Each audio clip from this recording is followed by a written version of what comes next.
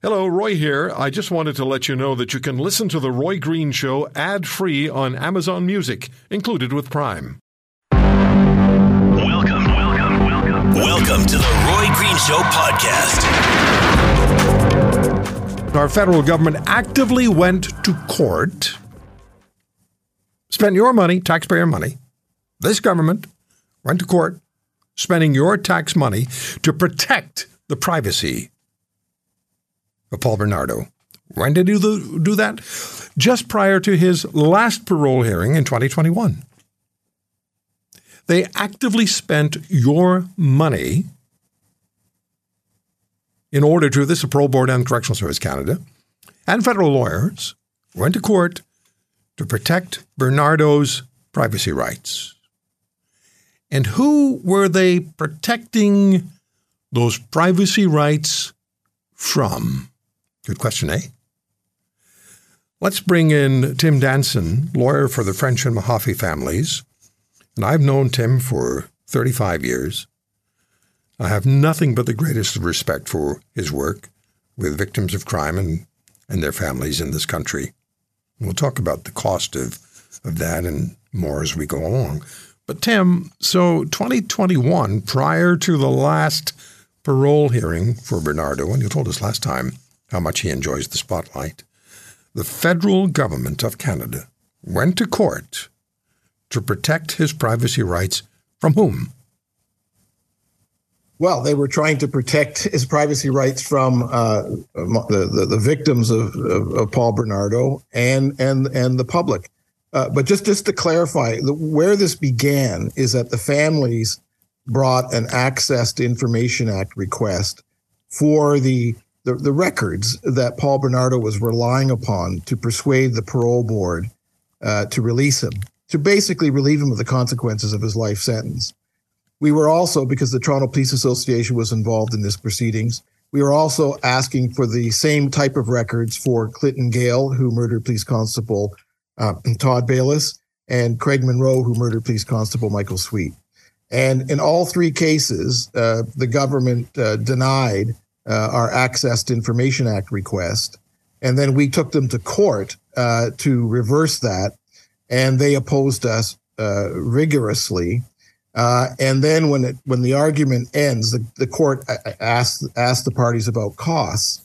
And the government asked if they were to succeed on the application, which they ultimately did, that they wanted the families to pay the government $19,000 plus, which was just, shameful and shocking. In all my experience, that just doesn't happen. But clearly, the government is weaponizing costs to frighten responsible Canadians from bringing important public interest litigation against the government before the courts. And the judge, in the end, lowered that to $4,000. But any costs against the families is simply outrageous when they're engaged in such important public interest and public protection litigation. And even more shocking is that under the Access for Information Act, there's actually a provision that even the government will pay the cost of the losing party because they wanted to encourage these kinds of applications. And so there we had the cost order. We appealed it along with the merits. We argued the appeal in January. We're still waiting for the decision. But on the eve of the Federal Court of Appeal, they knew that I was going to make a long story short, shame them in that position. And they were clearly concerned that this could prejudice their case. And so they walked it back and they waived the cost order. But they didn't do it for the right reasons. They did it for the wrong reasons. And it's deeply concerning. And then there was another issue also equally involved, which I don't know if we have time to get into it. No, take all the time you want. I beg your pardon? Take all the time you want. Well, there was another thing that went on, which I find even more, not only shocking, but I find it disgusting. And that is often important exhibits in a criminal trial find their way into the possession of Corrections Canada and the Parole Board. And one of those exhibits, which we had a sealing order on, And ultimately, we think we had them all destroyed after the case was over and the Supreme Court of Canada had concluded on the matter. We also destroyed the videotapes, all copies of the videotapes, crime scene pictures, autopsy pictures. We destroyed everything. And we had a concern whether or not this exhibit, though, found its way. And what this exhibit is a transcript of the videotape. So on one side of the page is a frame-by-frame description of what you see on the videotapes, and on the other side of the page is the corresponding words that were spoken. It's a searing document. It was something that I needed to prepare early on in the proceedings when we were trying to prevent the media and certain authors to get access to these videotapes. We just wanted the Corrections Canada and the Parole Board to tell us whether or not they were in possession of that document. That's all we asked for. Corrections Canada, to their the commissioner there, or the deputy commissioner, to their credit, answered our question and said, we do not have it. But the parole board said, we're not going to tell you whether we have it or not because of Paul Bernardo's privacy interests. And this is filed in court. These are the letters are of public record. And we were outraged, and we were saying, wait a minute, this is having an enormous impact on the Frenches and the Mahaffys. If this document gets out, particularly in our internet age, it is going to be horrific. And all we want to know, all we want to know is whether you have it or not. And for 5.5 years, they put the families through hell. Excuse my language, but it was just awful. The anguish and the despair and the fear they had that this could possibly get out into the public and again violate their daughters' images and reputation and memory and all of that. And again, on the eve of the federal, at 5 o'clock, the day before we were before in the federal court trial division, not the appeal division, 5 o'clock the day before, because they knew that we were going to make a big stink about this too, because it was so scandalous, so offensive to anyone who has any compassion at all, that we were going to expose this. And then literally the 11th hour, parole board advised us that they didn't have it. And my response, and I did say this to the Federal Court of Appeal, why did they have to put the families through 5.5 years of hell when all they had to tell us was they didn't have it? And how in God's name, excuse my language again, does Paul Bernardo have a privacy interest in the very videotapes where he's violating every conceivable human right, legal right imaginable, and in a videotape which is by itself child pornography? How can he have a privacy interest, which really exposes how bankrupt they are when they look at the privacy interests of these offenders? And just taking this back to the costs, when we were before Justice McVeigh in the first instance, I raised this issue as well, and that the government should be punished in cost, but instead they awarded costs against the families. So this is unimaginable, and I'm sure for a lot of your listeners, but for the fact that they're hearing this, they would say this is not possible. But unfortunately, it's exactly what happened. And they want to talk about victims' rights, being sensitive to victims' rights. You know, Tim, if I didn't know what the system is like and didn't feel viscerally and have heard from victims and victims' family members many times over the years, Correctional Service Canada and the Parole Board appear to have the interest of the offender at heart, and not the victims, and not the victims' families. And this substantiates that 5.5 years the Parole Board would not let you know whether they had that extremely sensitive and horrifying information, horrifying to the families, that it might get out. For 5.5 years, they refused to tell you whether they had it, and they were protecting Bernardo's privacy rights. It is almost inconceivable, but the more we hear and the more we're exposed to these organizations, the less unlikely it starts to become that they would do this sort of thing. It has to be stopped. And I'm just concerned now. I know you are, and you're so much closer to this than I could ever be, but we're all concerned about what's going to happen between now and November when Bernardo's parole hearing comes up. What else might happen? What other privacy rights? What might you become aware of? And they wouldn't share it with you prior to the parole hearing. Yeah, I'm hopeful that we will have a ruling from the Federal Court of Appeal prior to that. And I've been around long enough. You don't know if you're going to win or you're going to lose. We put forward a very compelling case, and as I've said to Roy, you and I've had this discussion many times. This is a deep principle that I believe in. If your cause is right, if your cause is just, there's worse things than losing, and that's not trying. We don't expect to lose. We don't want to lose. We take nothing for granted, but we're not going to give up the good fight because it's a tough fight when you're taking on the government. I also think that, these examples that I've just given you not only expose the moral bankruptcy of the government's interpretation of privacy acts under the Privacy Act, where, as we've discussed before, there is a statutory requirement for the government to do a proportional and principled analysis between the public interest, the right to know, the public's right to know how important public institutions are functioning, and the specific privacy rights of the individual in question, in this case, Paul Bernardo.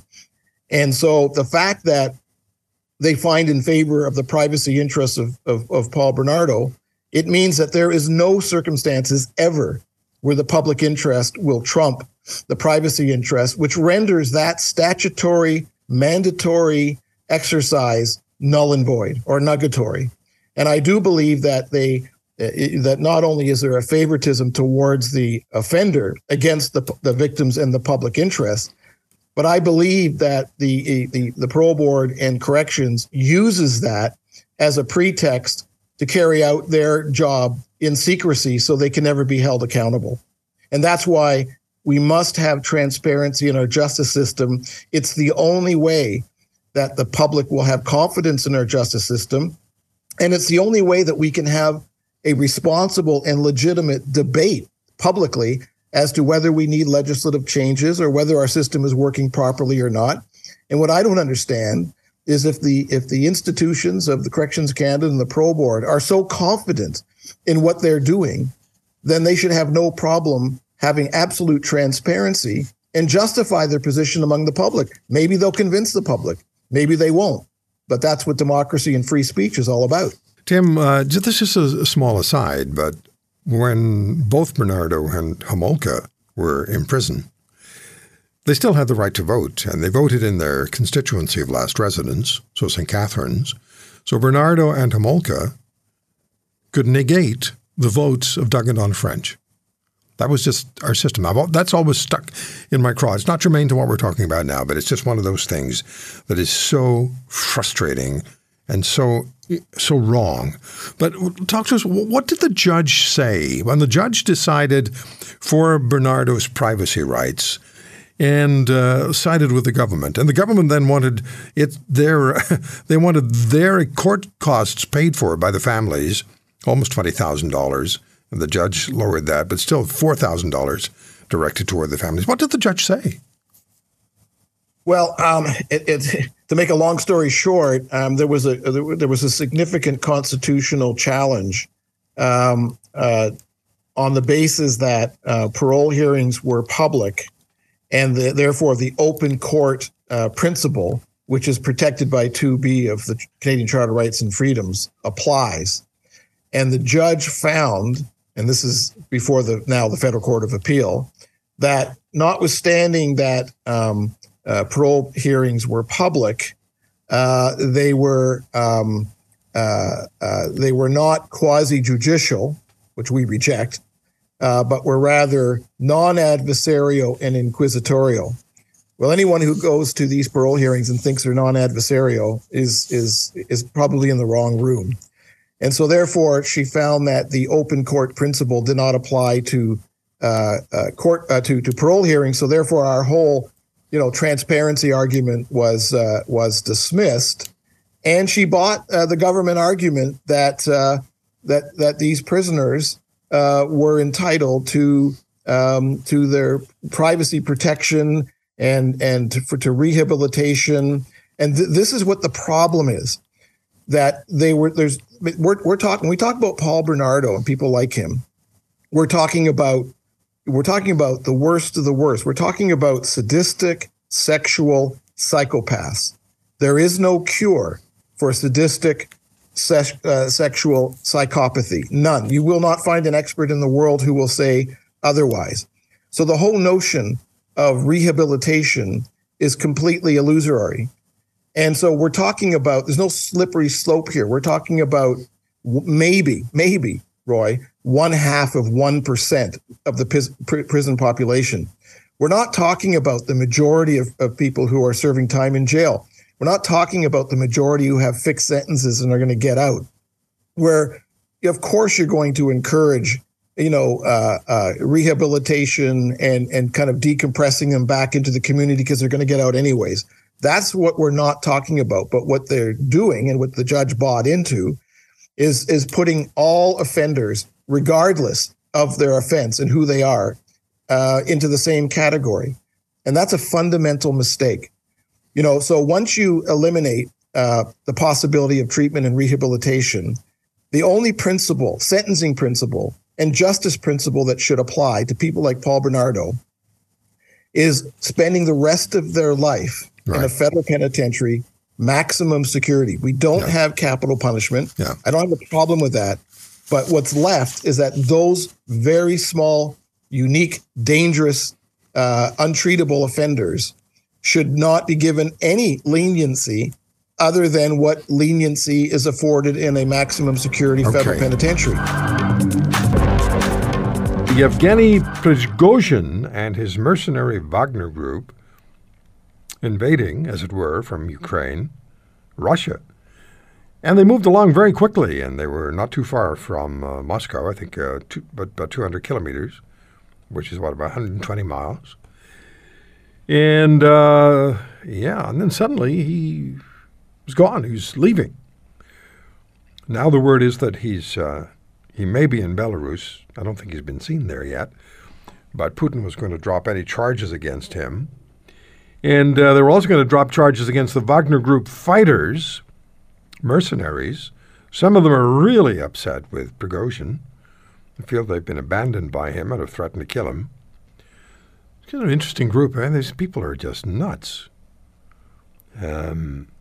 It's alarming. You can find any number of words. So how badly has this weakened Putin in Russia? When you look at the folks in Rostov, a city of 1 million people, they welcomed the Wagner Group. They welcomed Prigozhin. And they were waving to him as he was leaving yesterday. And then they got in the face of Russian troops and Russian police and were very, disrespectful. Yuri Felshtinsky is a Russian-American historian. He's the author of Blowing Up Russia, quite a number of books by Yuri. But Blowing Up Russia was banned in Russia, and Felshtinsky's, Mr. Felshtinsky's co-author, Alexander Litvinenko, died after being poisoned in London with a radioactive substance. A British inquiry after 5 years concluded the order to kill Litvinenko originated in the Kremlin. Yuri, thank you for joining us. Are you surprised that Prigozhin and the Wagner Group actually moved into Russia? Well, everybody was surprised, to be honest. You will not find a person who would claim that he was expecting precisely this. What we are trying to understand now, actually, what was happening. And I think I do have a certain understanding of what was happening. And I think by now it's clear that this was an attempt by the FSB to take Putin down. We still do not actually know what is going on.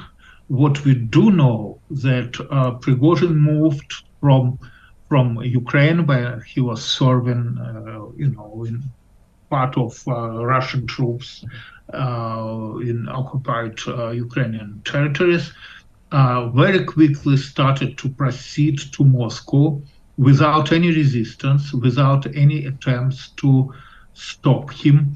In a process, he shut down 6 Russian military helicopters and one Russian military plane. And then suddenly, when he was near Moscow, well, not really near Moscow, 200 kilometers from Moscow, the entire distance from Rostov, where he was staying, to Moscow is 1,000 kilometers approximately. When he knew that Putin left Moscow, and this is very interesting because Putin left Moscow together with Medvedev when it was just announced that Prigozhin is moving to Moscow. So he was far away and Putin already left. And this is probably an indication that Putin knew that this is not actually Prigozhin who is trying to take him out. This is somebody else who is trying to take him out, and this somebody else might be only the FSB. Now, then suddenly Prigozhin stopped. It was announced that Lukashenko is conducting negotiations with Prigozhin, that they resolved the crisis, that Prigozhin is turning back. The criminal case which was opened by the Russian government the moment Prigozhin started his revolt was immediately dropped. It was announced that Prigozhin would be allowed to move to Belarus, and it was announced that Lukashenko actually was conducting negotiations. Now, it also was said that part of these negotiations was with Patrushev. Nikolai Patrushev, former director of the FSB, General Secretary of the Security Council of the Russian Federation, was participating in those negotiations. And I believe that if Patrushev was involved, they would not need Lukashenko. Patrushev easily could talk directly to Prigozhin, because Prigozhin, and this is very important, was a recruited FSB agent who was working near Putin, being his cook, serving him food, giving him drinks. And the entire Wagner project is actually an FSB project from the very beginning. So again, Wagner Group, which is an FSB project led by Prigozhin, who is an FSB agent, was moving to Moscow to take Putin down. That's what was going on. In the middle of this, process, a deal was reached between Patrushev and Putin. And it is clear that Lukashenko was involved in those negotiations, not because they were between Patrushev and Prigozhin, but because they were between Patrushev and Putin. Okay, let me ask you this. Let me just ask you this. Is Putin really significantly, and I mean significantly, weakened now? Has it reached the point where he's just not going to be able to remain president of the Russian Federation? They're going to have to either take him out, or they're going to have to find another way for him to relinquish the role as president, which I doubt he would ever want to do. Well, clearly he doesn't want to do it. But will it get to the point that he has no choice or they'll kill him? Well, let's put it this way. The moment Putin left Moscow, he lost power. He knew that he is taken down, and he was running for shelter. But now we do not really know how much of this power he lost and how much he was able to regain. We probably will see it within the next week or two. I think this is not over. This is just another stage or another act. Yeah. And this play or film or whatever you would call it will have continuation. Okay, you and I are going to talk more about this probably next weekend, I would imagine. But let me ask you just very quickly this. The reaction of the people in the city of Rostov, that really spoke volumes, didn't it? I mean, that can't be ignored by anybody in the Russian power elite. Nothing was happening. What was happening could not be ignored. Number one, Moscow was in panic. Not only Putin left, which is a big deal. And once again, he left just when information came that Prigozhin is moving to Moscow. He was very far away. there was not a single statement from a single member of the Russian government, either in support of Prigozhin or in support of Putin. The statements which were made by secondary level officials. No one knew what to say. No one understood what was going on. There were tanks in Moscow. There were, armored cars in Moscow. There were troops in Moscow. Moscow was in panic.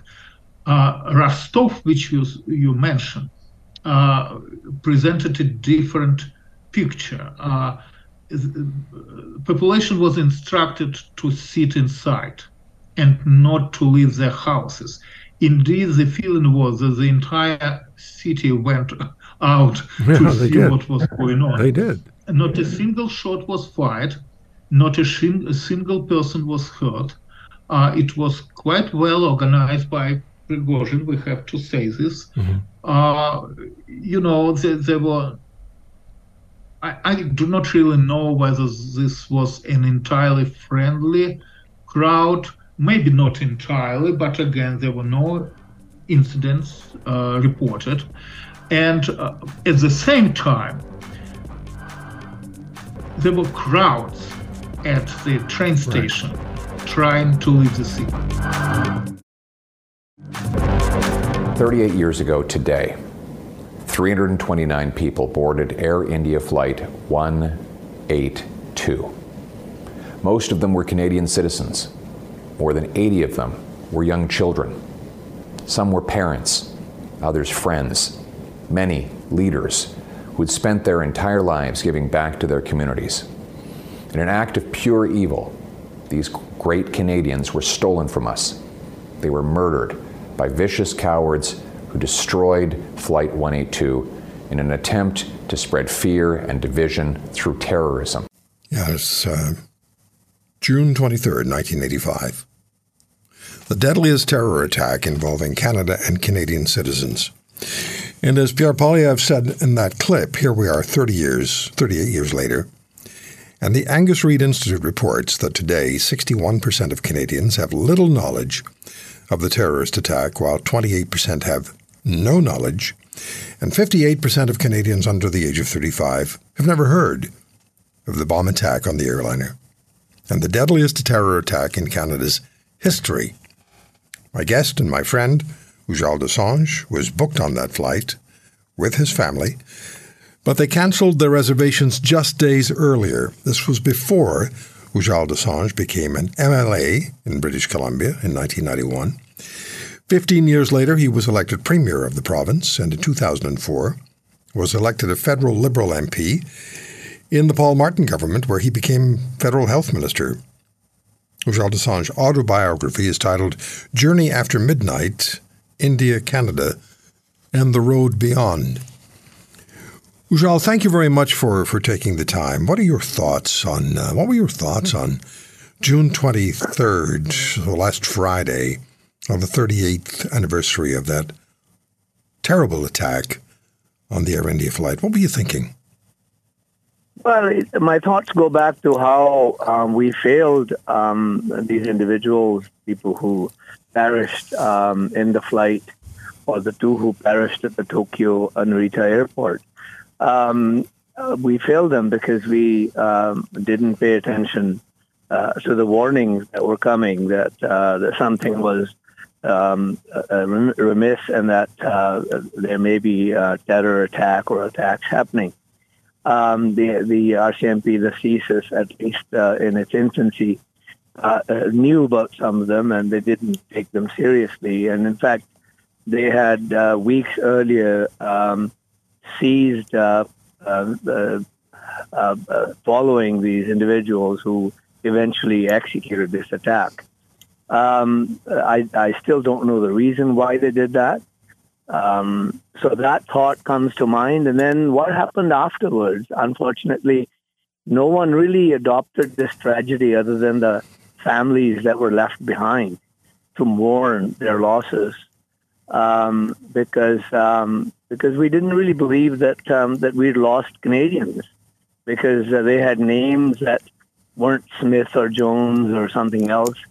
They were brown, and the prime minister of the country at the time wasn't told enough about this being a Canadian tragedy. So he picked up the phone and called the Prime Minister of India to condole the deaths of Indians. So I think that all around we failed them before and after. And in part of the reason why this tragedy hasn't registered as much or as seriously as it ought to have been in the minds of Canadians, in the historical sort of sense of Canadians, consciousness of Canadians, because we didn't really treat it seriously until several years later, when there was an inquiry. Justice Major did the inquiry under Harper government and brought perhaps a minuscule, essence of closure. But I think that if you talk to the families, they still shed tears and they still say that there's been no closure because we haven't been able to successfully prosecute anyone except the chap who put together the bombs. And here we are, 38 years later. 61% of Canadians have little knowledge of the attack, 28% have no knowledge, and 58% of Canadians under the age of 35 never even heard of the bomb attack on the airliner, which again is the deadliest terror attack in Canada's history on Canadians. Absolutely, and I think partly that's because the public leadership. I think Paul Martin attended a memorial in Ireland off the coast, and I think Prime Minister Harper attended a memorial once. I was speaking publicly at the memorial in Vancouver, and I raised it seriously, not to politicize the issue, but I said, did the Governor General of our country go to one of the memorials today? Did the Prime Minister of our country go to one of the memorials today? Because if the leadership of the country adopts the tragedy as its own, as a Canadian tragedy, then people notice that, and then people begin to pay more attention and take it more seriously. And I think it really hasn't happened too often in our history. You and your family were booked on that flight. I was booked on that flight because I wanted to take my three sons to India. They hadn't been to India. They were born and raised here. They were young. One of them was, I think the eldest was 11, I think, or 12.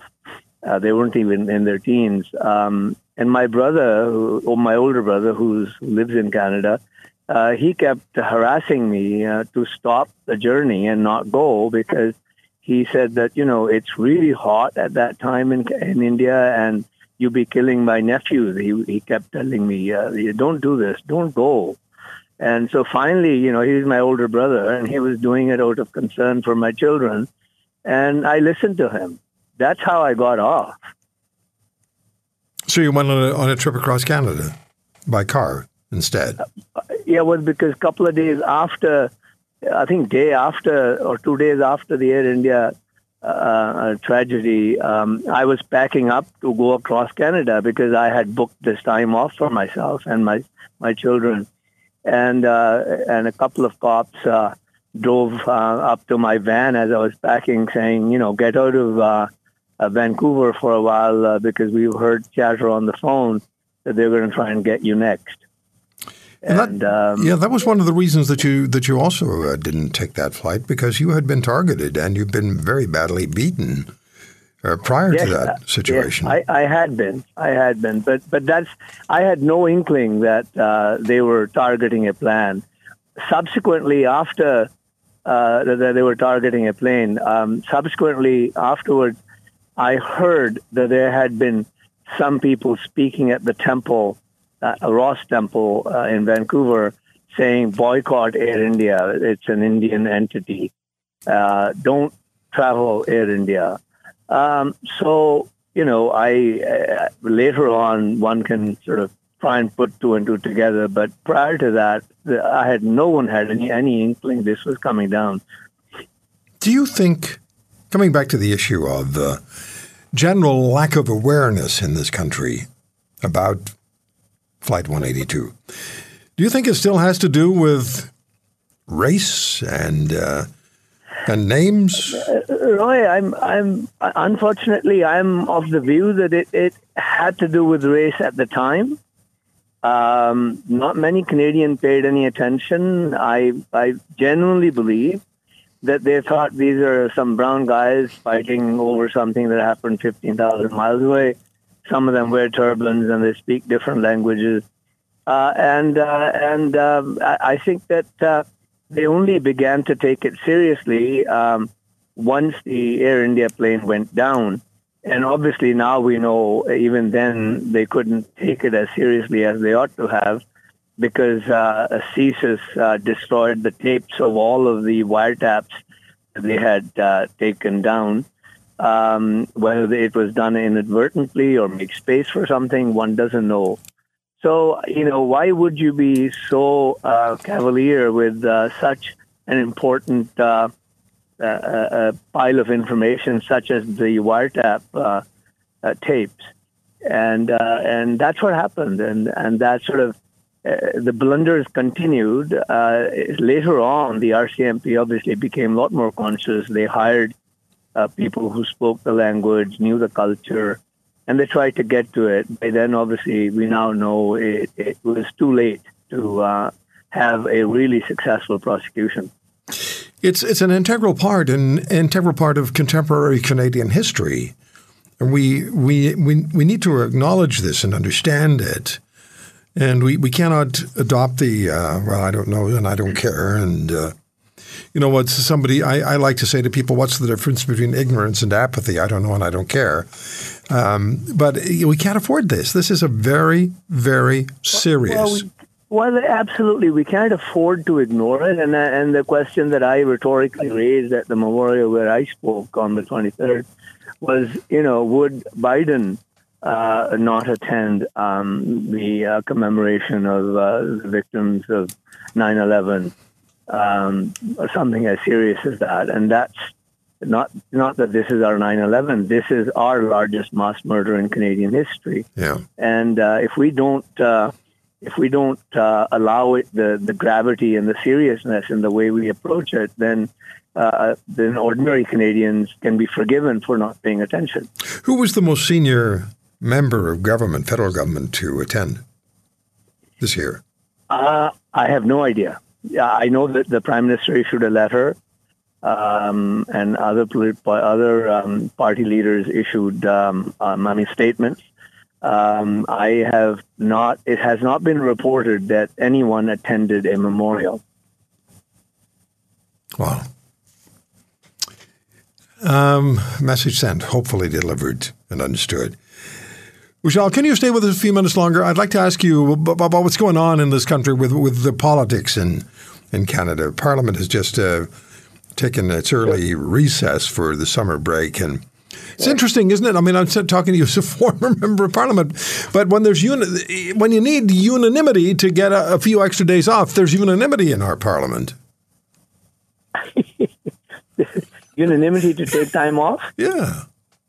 Well, it was like when they had a vote on increasing the pension plan for MPs. There was unanimity. Oh, well, there you are. I mean, there's nothing as important as self-interest, is it? But I want to ask you about your assessment of what's going on with politics in this country now. Sure. All right, please hold, because I've said to you many times, if I need a voice of reason and understanding, I always call on you. So I'm not so sure about that. Well, I told you that. And I've also told you that if you decide to run politically again, I'll fly out to BC and I'll campaign with you. That may be more of a hindrance than a help, but I'd be there. Thank you. As you look at the political environment in this country now, you look at all of it's not like they hate each other. It's like they want to get into a cage fight. We know that the tech giants want to get into a cage fight. But would you be interested? Would you be today? Would you feel energized to get into the political arena federally? Not really. Part of that is because been there, done that, and time to kind of move on. Also, I'm noticing, I think it's been happening with every generation of politicians. I've been noticing that the politics is becoming a lot nastier than it used to be even in my time. And all you hear are accusations and counter-accusations, and you don't hear great debates or great ideas. You hear speeches that polarize people. Obviously, polarizing is important for politics, but polarizing not necessarily on great issues of our time, but on mundane issues of our time. And that, I think, does injustice to Canada, to Canadians. And I have no desire to go back into electoral politics. I was elected for over 17 years in BC, and of course federally. It is true that in British Columbia, you are closer to the people if you're in provincial politics. You are even closer to the people if you're in civic or municipal politics. And when you're in Ottawa, people have this sense that Ottawa is too far away, too sort of isolated from the rest of Canada, and people have that feeling, and the great distance between it and various ends of Canada lends itself to that belief, that perception, and takes a lot of time to travel back and forth. In 7 years, I was the MP from British Columbia. I think I must have spent no more than 7 weekends in Ottawa. I always traveled back, and that takes a toll on people who are from far-flung areas of the country. And so all of that adds to the perception that Ottawa is somewhat removed. And the other thing, I'm so fond of saying now, because I notice it, not to criticize any sitting leaders of the parties, you don't have the great leaders of yesterday who argued about ideas, and even Joe Clark, who had a short-lived prime ministership. His image is one of always arguing sense, always arguing ideas, and not arguing personalities, and not polarizing people on the dumbest issues, but talking about the great issues of the day. People disagree with older Trudeau, but he had great ideas, and obviously there were people who didn't like him. Some ideas weren't that great, but he had very strong beliefs and argued those beliefs and stood for them. We don't have. I'm not suggesting it should be leaders like him, but they should have the courage of their convictions to stand up and be heard and be counted. And it seems to me that we have very little of that in the federal leadership today, even in the provincial leadership today. Yeah, I don't think I've ever said this on the air, but I've said it privately to friends. It's like politics of opportunism. If an opportunity arrives where you can denigrate or slash your opponent or just gain some points, take it, because that's what it's about. It's about winning. It's not about leading anymore, and that's not good for the country. It's not good. No, it's not debating great ideas. It's not. You may disagree with Trudeau, but it's nobody's arguing the Just Society or something like that. Let me just reach for politics of opportunism. I do disagree with Trudeau. Anyway, Ujjal, it's always a pleasure. It's always a real pleasure to talk to you. Thank you so much. I decided that I would take the Prime Minister at his word. I trusted him. I had confidence in him. And so I decided to continue on around the cabinet table with the concerns that I had around SNC because I took the Prime Minister at his word. Jody Wilson-Raybould on this program talking to us about SNC Lavelin and the scandal that resulted.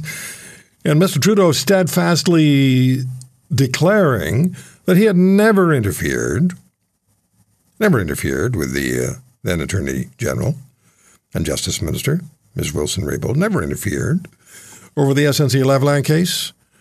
Looked in the cameras and said, what was he said? Globe and Mail had the story initially. He said, the Globe and Mail report today is false. No, it wasn't. No, it was not. In fact, the Prime Minister's very own personally selected Ethics Commissioner, Mario Dion, and the Prime Minister is not allowed to select by law the Ethics Commissioner. The opposition parties, by parliamentary law, have to be involved. His own personally selected Ethics Commissioner found him guilty of ethics violation of the Conflict of Interest Act in this particular case. So, enter Democracy Watch.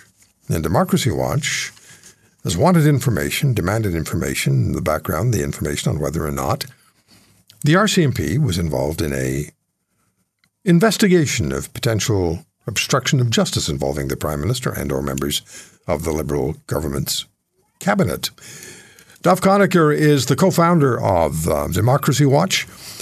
He joins us on the Roy Green Show. Duff, so you received confirmation from the RCMP that they were investigating, and then you they released another report saying they hadn't been investigating for months. So they're talking out of both the sides of their mouth at the same time. Yes, and they corrected themselves, but the big question is, how is it possible that in response to an access to information request, they sent a letter to Democracy Watch dated May 25th that said an investigation was ongoing, and yet, as it turns out, the investigative unit of the RCMP completed and concluded the investigation in January. So the Access to Information branch was 4 to 5 months out of date. And there's still lots of questions about how that happened. They've only issued the statement that the May 25th letter that the RCMP sent to Democracy Watch was incorrect. I say it was incorrect. You know, there's accuracies expected from an organization like the Royal Canadian Mounted Police.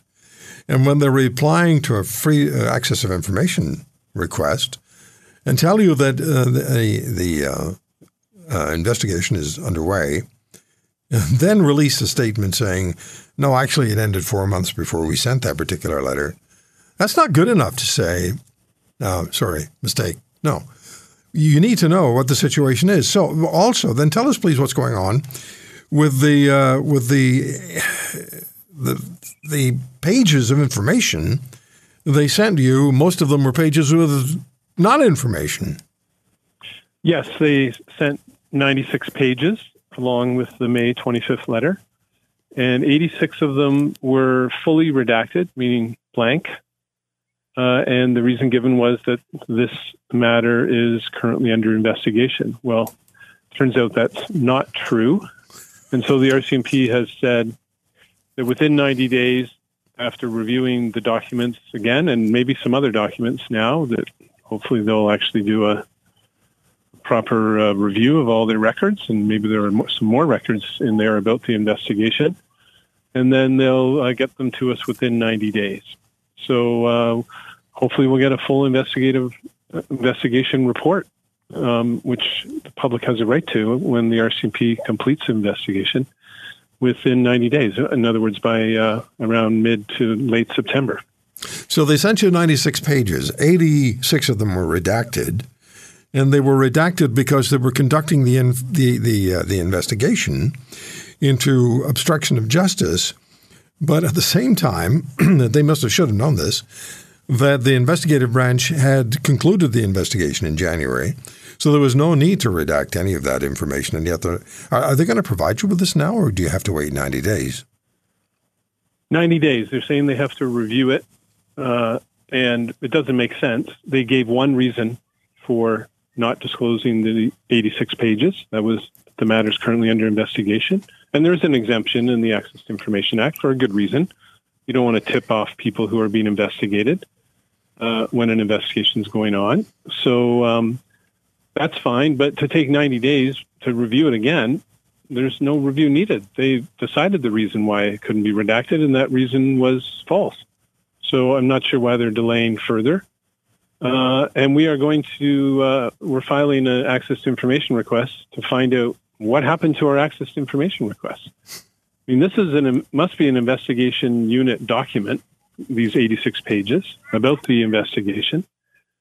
And so that's what's so boggling, is to try and figure out how is it that the investigative unit would have known that they had given 86 pages to the Access to Information branch to disclose, but not told the Access to Information branch, hey, the investigation's over, you can disclose these.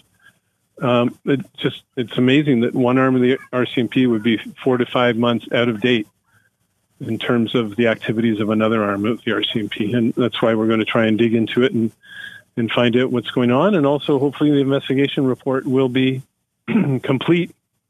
We're also asking for details. When did the investigation begin? That's never been clear. Who was investigated? How many investigators? How much time did they spend?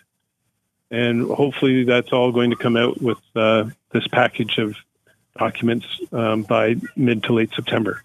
Almost hard to believe, isn't it, that this could happen? Hard to believe that the investigation was not concluded till January 2023. That's true.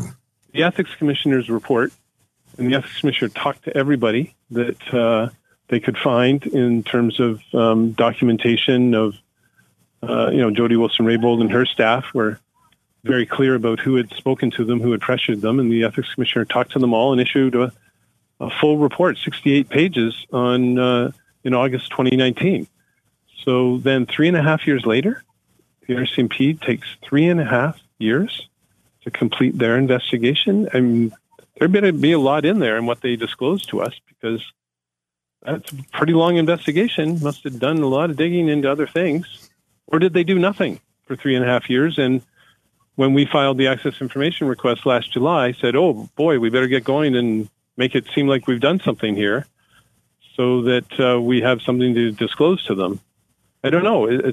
We'll hopefully find out exactly what happened, when the investigation started, how many people were on it from the RCMP, how much time they spent investigating, who they investigated, what did they look at, all the details. And we'll see whether they're finally going to be transparent and accurate. Thank you for listening to today's podcast. If you want to hear more, subscribe to The Roy Green Show on Apple Podcasts, Google Podcasts, Spotify, Stitcher, or wherever you find your favorites. And if you like what you hear, leave us a review and tell a friend. I'm Roy Green. Have a great weekend.